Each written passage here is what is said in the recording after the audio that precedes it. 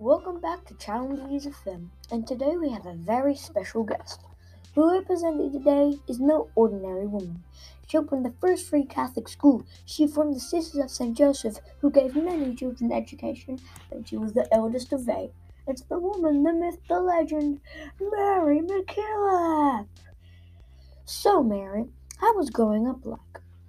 Well, my parents weren't very wealthy, so life wasn't easy, and being the eldest child, I had to take care of my siblings, and it was not easy. Well, Mary, what made you think that you should do what you have done for thousands of kids?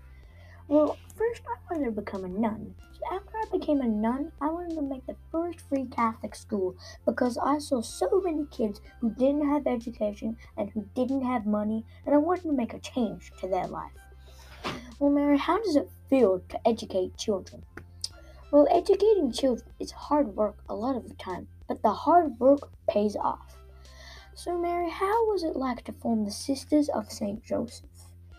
In the Sisters of St. Joseph, I made lots of good friends and we helped lots of children, so it was definitely a success. And Mary, why did you make these great quotes? Well, the quotes that I made were supposed to inspire kids and teach them the ways of God. Well, they definitely did, and they definitely taught me.